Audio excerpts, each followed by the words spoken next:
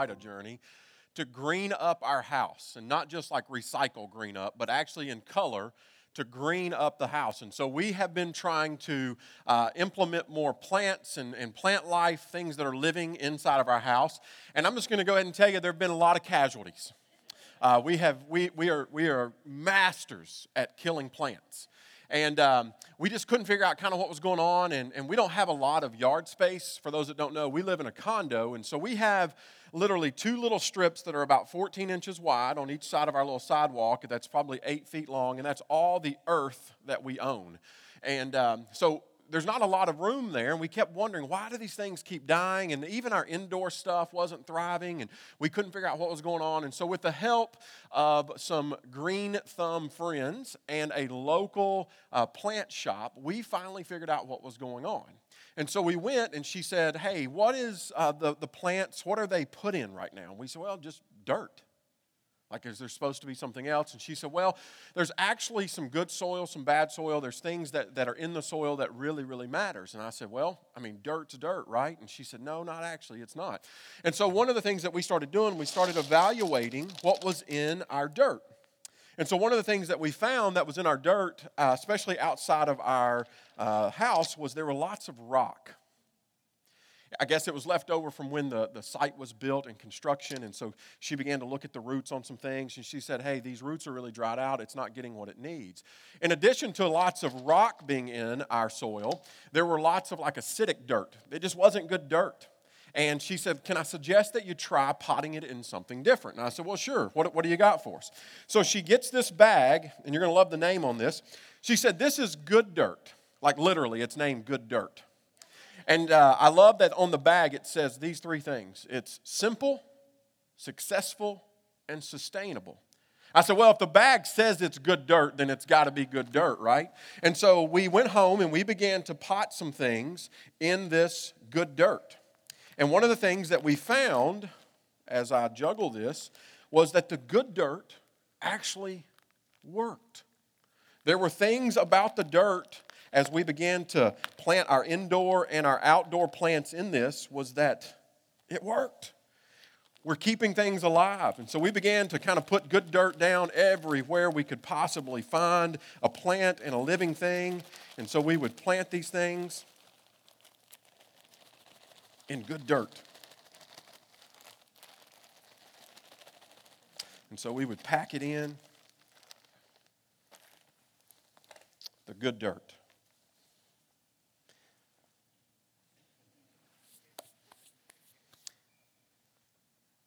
And what I noticed was it looked the same. When it was over here in this rocky, I was like, well, it looks good. And then we would do everything we were supposed to do. We'd water it and kind of put it in the sunlight, everything that we were supposed to do. But then we'd come back a week or 2 weeks later, and it didn't look like that anymore. But then we put it in this good dirt, and 2 weeks later, it was still living. 3 weeks later, still living. 4 weeks later, still living. And what she told us was this, that what it is planted in matters. She said the soil matters. And so for a while, she says, a plant can live for a moment in the rock and in the acidic dirt, but it's not going to live forever. But if you can give the dirt what it needs from below, if you can give what it needs from the soil, it will live forever. And if you pack the dirt properly, it will live forever. So here's the deal. Paul says, you know what? The same is true of us. The same is true of you. The same is true for our churches. The same is true for our communities, that when you begin to set your roots in good soil, and what I love about Paul's message today is this. It too is simple, successful, and sustainable. It's not something way so far on the scale of difficult that you're never going to be able to achieve it. No, it's simple. And you're going to see this unfold today. And Paul says, listen, if you want to live into this experience of fullness, and that was the request last week. If you remember verse 19, look what he says. He says, here's what I'm praying for. I'm setting this entire prayer up so that you can, verse 19, know this. He says, that you may be filled to the measure of all the fullness of God. He says, I want that for you. I want that for you as a church. I want that for you as a husband, a wife. I want that for you as a father. I want, and a mother. I want you, just as an individual, I want you to be filled to the measure of the fullness. He says, if that's what the end goal is, if that's what the game plan is. Last week he said you've got to look at this inner spirit. You've got to let God into the inside, because what comes from the inside is going to eventually flow outward. And then he switches gears and he says, and there's more. He says, it comes down to what's underneath the surface. It comes down to what you are planted in. If you want to experience the full measure of God, he says, you've got to look below the surface. And guess what? There's some of us who you know what? We're going to look okay. We're going to look okay from the bucket up. But given enough time, a week or some kind of hardship comes along, and there's going to be something that rocks our world. And guess what? The leaves are going to begin to wither because we're not grounded in something. We're not grounded in something that, again, is simple and successful and sustainable. He says, what is under the surface matters. What you root your faith in, what you root your hope in matters. What grounds us matters. And here's the way he says it. I'm going to go back and I'm going to read the whole prayer covering what we did last week and then kind of moving into the continuation of the prayer. Here's what he says, starting in verse 16. He says, I pray that out of your glorious riches, this abundant, this plentiful riches, that he, God, may strengthen you with power through his spirit of the inner being, so that Christ may dwell in your hearts through faith. That's where we left off last week. And he says, I pray that you, being rooted and established in love, may have power together with all of the Lord's holy people to grasp how wide and how long, how high and deep is the love of Christ, and to know this love that surpasses knowledge, so that, here's the end goal, you may be filled to the measure of all the fullness of God.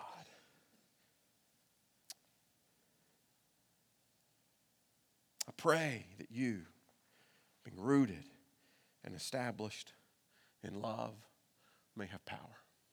Love. Love. Jesus says that the greatest command is to love God and to love people. Jesus encouraged his disciples that were closest to him and those who were then within their realms of influences, his early followers. Here's what he says. He says, love others as I have loved you. Jesus says, you want to know what it means to be a disciple? Love people as I love you. Guys, I don't know about you, but this season of Awaken, for those of you who have been a part of this, we just entered into a period of time, 30 days, where we're just praying and fasting. And I don't know what your experience has been. I've heard from some of you, and I know that there really has been an awakening among some people, among families, among couples, among individuals, among households. But one of the things that has been such a great reminder for me is this, that I am loved and that people matter to Jesus. I keep seeing that every day. I'm loved and people matter to Jesus. I'm loved and people matter to Jesus. Everyone matters to Jesus. And so part of my daily prayer, just 14 or 15 days in, I begin to pray in such a way that says, God, make me a better lover of people. Will you help me to love those who are created in your image? And you know what? Every single time I begin to pray that, what it circles back to,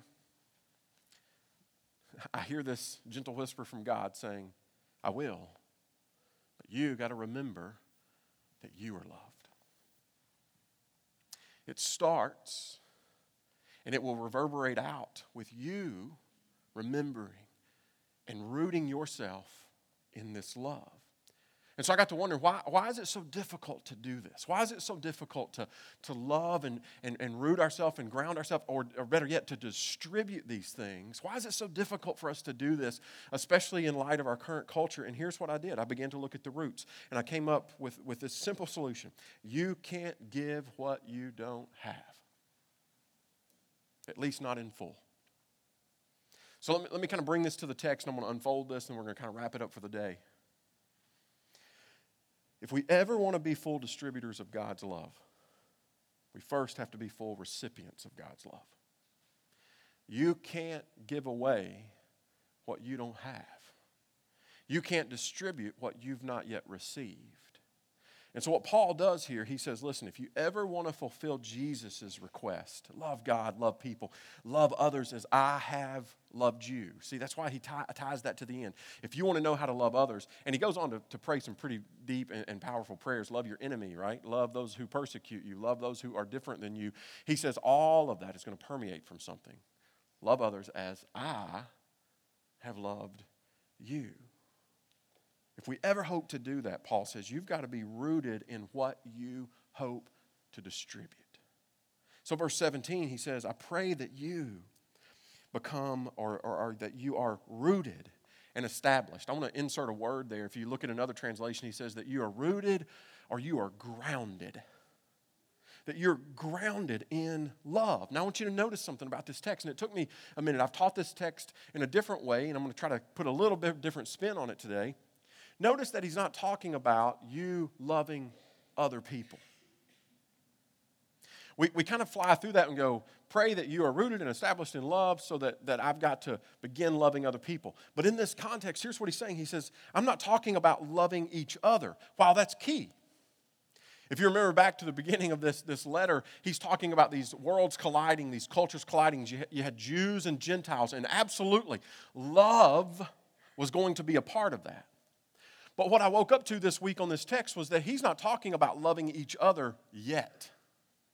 He's saying in order for you to distribute what it's going to require for you to become a unified church so that you can begin to make a dent and an influence and change in your communities and in your culture, he says, listen, you can't give what you don't have. And so I need you to understand that roots matter. And I need you to be rooted in God's love.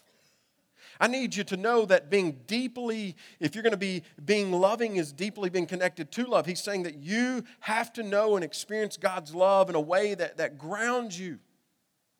If you ever plan on not being moved in some really unloving moments, I'm talking about those moments when life kind of hits us in the face and you go, love is not my general response. And so we end up kind of getting knocked around and we kind of sway all over the place. Because we've been punched in the mouth. Paul says, no, if you will remember that you are loved, that God's love is what grounds you, then guess what? When those punches come, you're going to be grounded in such a way that you're not going to be moved, that it has taken hold. You are established in something. And so I think that's why Jesus says, when he says, love your enemies, and our immediate response is, Jesus, that's not possible. That's difficult. I can't love people who are out to hurt me or out to harm me or don't like me. I can't love people who make themselves impossible to love, who are annoying and aggravating and mean and there's just no value in it.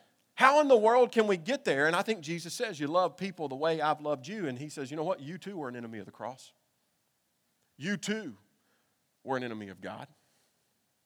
But through that blood that we talked about in chapter 2, when we became alive in Christ, when God gives us a way out, when he sends rescue in Jesus, he says, guess what? You moved from darkness to light. You moved from death to life. And so if I can love you that way, then guess what? If you are rooted in that love, you can begin to love others that way. See, Paul sets this up the entire way. If we begin to chain this together, what we begin to see is that it is about God. It starts with God. It begins with God, but it begins to sink into, it begins to ground us as well. Chapter 1. If you remember, this is the phrase he uses. He says, in love, he, being God, in love, God chose us. Goes on to say he chose us for adoption. That he makes us part of the family. How does he do that? In love. Then you turn the page in chapter 2, he says, because of his great love, because of God's great love, there's that word again. He says he has made us alive in Christ. Chapter 3, I pray that you, being rooted and grounded in love, may have power. He's setting it up all the time. In the midst of a culture where you can't get along, he says. In the midst of having some very different theological and worldviews and what you value, in light of all that, you'll never get where you need to be with people until you get where you need to be with yourself first. And you got to understand that it was God's love in the beginning that adopted you. It was because of His great love that He made a way out for you. And guess what? That's what you're going to ground yourself in. He completes the thought. He comes and he says, hey, you know, all this stuff that God has done for you, who God is, and the way that He has provided for you, guess what? That's how you're going to root and ground yourself in a way that allows you to take the hard knocks of life, to look people that you don't like in the eyes and love them anyway. He says it's being rooted and grounded. It's that type of love. It's a God type of love, and you can't give away what you don't have. And if we ever fully want to be distributors, remember, it's a fullness. It's not a partial. He says, no, you get to be filled to the full measure of God. You have to be a full recipient of that love. You've got to come to grips with who you are and what God has done and how He has loved you in spite of that. And guess what? When you begin to be a recipient of that, you'll have way less of a time being a distributor of that. See, this kind of love that Paul has described really the entire letter. But then this type of love that he's going to draw us to and pray that we become rooted in that we become unmovable in that. It's an unconditional and transformational love. It's everlasting and it's readily available. And understanding and accepting that I am love is what makes it possible to love. And he says that's powerful. Paul says that. He says this right here, it's simple, but it's successful, and it's sustainable. It's love. And Paul says, I pray that continues to increase. I pray that you never outgrow it, that you never get too churchy for it. I pray that you never get comfortable just loving who it is that's easy and loving who it is that you currently love. He says, I never want you to stop wanting more of it, because the more you receive, the better you are in a position to give. He says, never stop asking for it, never stop wanting it, never stop chasing it. God, root us, establish us, ground us in these things, and it is powerful. And here's why, because its reach is unexplainable, unavoidable, and inescapable. Listen to what he says in verse 18. He says it's unexplainable, it's unavoidable, and it's inescapable. Verse 18, he says, that you may have power together with all of the Lord's holy people to grasp, to understand, to grab hold of how wide and how long and how high and how deep is the love of Christ. He says this kind of love that you're going to set roots in, he says it's multidimensional. See, we like to be so black and white with our love, don't we? You're either in or you're out. I either like you or I don't. We either like the same things and we don't, and whether we like the same things, that's what determines we're black and white. We look and go, you're either lovable or unlovable, and he says, no. He says, it's not black and white with me, it's multidimensional.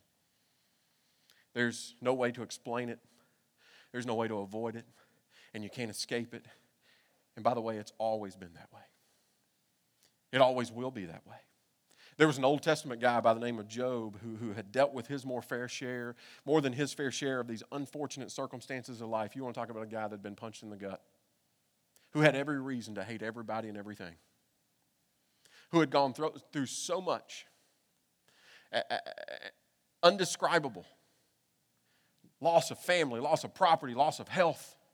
If there was ever a guy who had reason to not just love people, but really not love God, could question that love, who could come and say, God, I'm not sure that you love me anymore. But he never wavered from that. And so he had some friends that stopped along and they encouraged him, and listen to how they described this. They said, listen, you can't, in trying to encourage you to push through, remember what you're grounded in, Job. And this friend, Zophar, describes it in this way to Job. He says, Job, let me recall you to something that you know, but maybe you need to be reminded of. And guess what? This is going to sound really familiar. Listen to what he says in Job 11. He says, can you fathom the mysteries of God? Can you probe the limits of the Almighty? Can you fully understand the depth of God's love in this moment? That He still, if you could just fathom the mysteries, if you could just for a moment understand the limits of the Almighty, that they're not. And He goes on to describe this, it's going to sound really familiar. They are higher than the heavens. What can you do? They are deeper than the depths below. What can you know? Their measure is longer than the earth and wider than the sea. He says God's power and love, and he reminds Job and Paul in a very, very similar way. Comes back and he says, God's power and his love for us has no limits. It's unexplainable. It's inescapable. It's unavoidable. So much so and so vast, he says, that it can't be described. It can't be fully explained. Verse 19, he says, and to know this love that surpasses knowledge, that you may be filled to the measure of all the fullness of God. Look at what he says. He says, to know this love that surpasses knowledge. He says, it can't be fully explained, but you can know it. You can experience it. Even though you can't fully describe it, he says you can still know it. You can know it by the way that you experience these moments. And Paul says, that's what I want for you. I want you to have this power that comes from the Spirit in your inner being. And I want you to be grounded and rooted in a love that's not fully explainable, but is fully able to be experienced. It is high and deep and wide and long. He says, I want you to experience that. I want you to be grounded in that, because guess what? What is underneath, what you take hold of in your roots, will eventually begin to display itself. And that's what I want. I want more of that. I want more of that for me. I want more of that for my family. I want more of that for you. I want more of that for our church. But you know what else I want? I want more of that for our community who doesn't know Jesus and doesn't know this type of love. And Paul says that's why it's really so important. That there are people who are still in this death category, he says. But once you move from death to life, and you begin to ground yourself in that which brought you out of that, God's love, you'll begin to make an indention. You'll begin to make an impression. You'll begin to be a part of the process that brings people from death to life. When people begin to experience through you this type of love, and when you have set your roots in it, he says things will begin to change. It's not just transformational for you, it's transformational for communities. And Paul ends this with kind of a declaration and an invitation. He says in verse 20, he says, now to him who is able. See, we're at a place where we're still going, Jason, I'm just not sure. This sounds good on paper. I get it. But I'm just not sure this is possible, because you don't know some of the circumstances. You don't know some of the players and some of the people in my life. You don't know some of the past pains and past hurts. You don't know what I've been through. You don't know. And I'm going to tell you, it's not going to be fully dependent on you. Because he says, now to him who is able to do what? More than you can ask or imagine. See, we can't imagine loving people that way. We can't imagine being strong in those ways. And he says, oh, but God can. He can do more than you can ask or imagine, according to what? His power. It's his power that makes it able. It is at work within us. To him be the glory in the church and Christ Jesus throughout all generations. This timeless promise forever and ever. Amen. See, here's what we need to understand. That when we begin to set our roots up, being rooted and grounded, not only glorifies God, it invites us to experience more of God's power at work in us. So if you're in these moments where you go, I just don't know. I don't know how this is going to be possible. I don't know how from kind of the trunk up I'm going to be able to flower and leaf and provide fruit and do what he's asking me to do. Start with underneath. He says, look at where you set your roots, because if you set your roots in the love that you have received, the love that you have been offered, the love that God has graciously and freely, he says, richly given you, then it's going to shape that which comes out. And you're going to be able to do things that you don't think is impossible because he is able to do that. See, this begins to happen when we take seriously the claim, God, you are able to do more than I can ask or imagine. And there's the starting point. Paul says, listen, I want to not just declare God's glory, but I want to invite you in to a place where you begin to think, God, you are able to do some things I can't. Through the work of your Spirit and my inner strength, and to ground me in your love so that I can begin to live life in a different way. So as we land, here's the question. What would happen in our lives? What would happen in our homes and in our churches and in our communities? Now get this. If we really believed that God was able to do more than we could ask or imagine. That's easy to sit in here and let that roll off the tongue and go, oh yeah, God's able. And then like I said, we kind of get punched in the mouth by some circumstance or some relationship or something, some hardship, and guess what? Then we begin to do what? Question.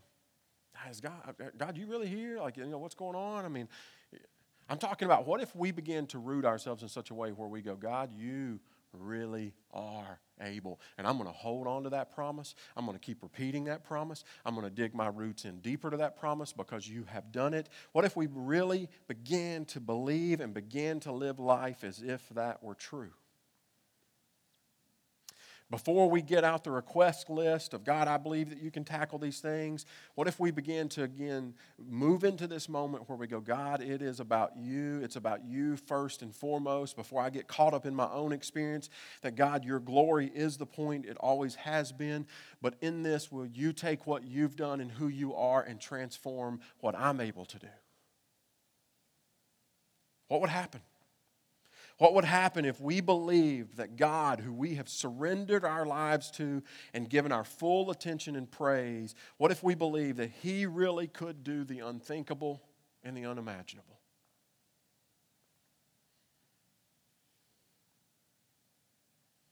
Again, I think we're just in such a place in our own personal lives and in politics and culture where we go, I just don't think it's possible. And God says, give it to me and see what happens. Plant your roots in me and see what happens. Ground yourself in my love, and you'll find it possible to love some people that you didn't think was possible. You'll find it possible to extend forgiveness to some people that you didn't think it was possible to extend forgiveness. You'll find it possible to begin welcoming people at your table that just a few months ago or a year ago you didn't want at your table, you didn't desire at your table, and you made that known. Oh, it's possible. But it's not dependent on you somehow being okay with everything. No, he says it's dependent on you grounding yourself in such a way. It's just like a plant. He says what happens above the surface is directly connected to what happens below the surface. Oh, and you may appear alive for a moment. But if you're not grounded in that, he said, so here's what's going to begin to happen when you do this. If you cross over into chapter 4, which we're not going to go all the way through. I know there's a Preds game at 11:30. He says, here's what's going to happen. You're going to begin to bear fruit. You're not just going to appear alive, you're going to be healthy and alive underneath. See, chapter 4 is a complete snapshot of this life that's worthy, as he says, verse 1. It's a worthy of the calling. See, now that you're grounded, you're rooted, you understand where you come from, what he's done, and where you're going. He says, now all of a sudden you can begin to step into this life that's worthy. Well, what does that look like? It bears fruit, verse 2. He says it's humility, it's gentleness, it's patience, it's bearing with humanity's imperfections in love. Verse 3, he says, you become peacemakers and unifiers. Verse 12, he says, you'll begin to use your giftedness, not for your own glory, not for your own personal gain. He says, no, you'll begin to use your giftedness for the building up of the body. You'll begin to use your giftedness. You'll begin to say, what am I gifted at? What have I been given? What am I good at? What am I passionate about? What makes my heart sing? Guess what? I'm not going to use those things for my own self-gratification. What I'm going to do, I'm going to use those for you. I'm going to build up the body. I'm going to use those things for each other. Verse 12, he says, you'll begin to be involved in works of service. You will understand what true generosity is all about because you have experienced true generosity. You have experienced the glorious riches. You'll begin to sacrificially begin giving in order that someone else can feel relieved at the hands of your generosity. Verse 14, he says, you'll begin to grow and mature. Guess what? You're going to begin to move into a life that is more fully devoted to Jesus, that begins to look like Jesus. And in that, you will experience loving others as you have experienced this love because you're rooted and grounded. You begin loving God and loving people. You'll love as I have loved you. So let me ask you this morning, what's your next step? I mean, for you, maybe there's two categories I want to kind of just call us to this morning. Maybe for you, you need to begin by receiving. We talk a lot about giving here, but maybe for you, you're in a moment where, you know what, I need to be given. I need to receive. I need to be a recipient. For you, maybe you need to receive and believe that God loves you. Maybe you've not heard that from somebody that's significant or meaningful in quite a while, and I just want to tell you this morning that God loves you. You don't believe me? Just back up and read Ephesians 1, 2, 3.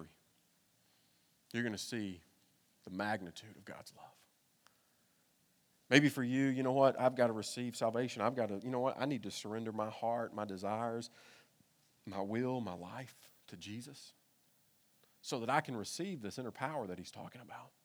I need to spend a moment receiving you, Jesus. I need to spend a moment, God, with you, receiving the gift that you've given me. For you, maybe you need to receive forgiveness and be reminded that you still are loved in spite of your mistakes, in spite of your failures, in spite of what happened last night or last month, that you can be forgiven, that God can move past those things. Those things don't get to define you. Those things don't become your identity. No. Jesus becomes your identity. He gives you new identity. So maybe your next step is baptism. You know what?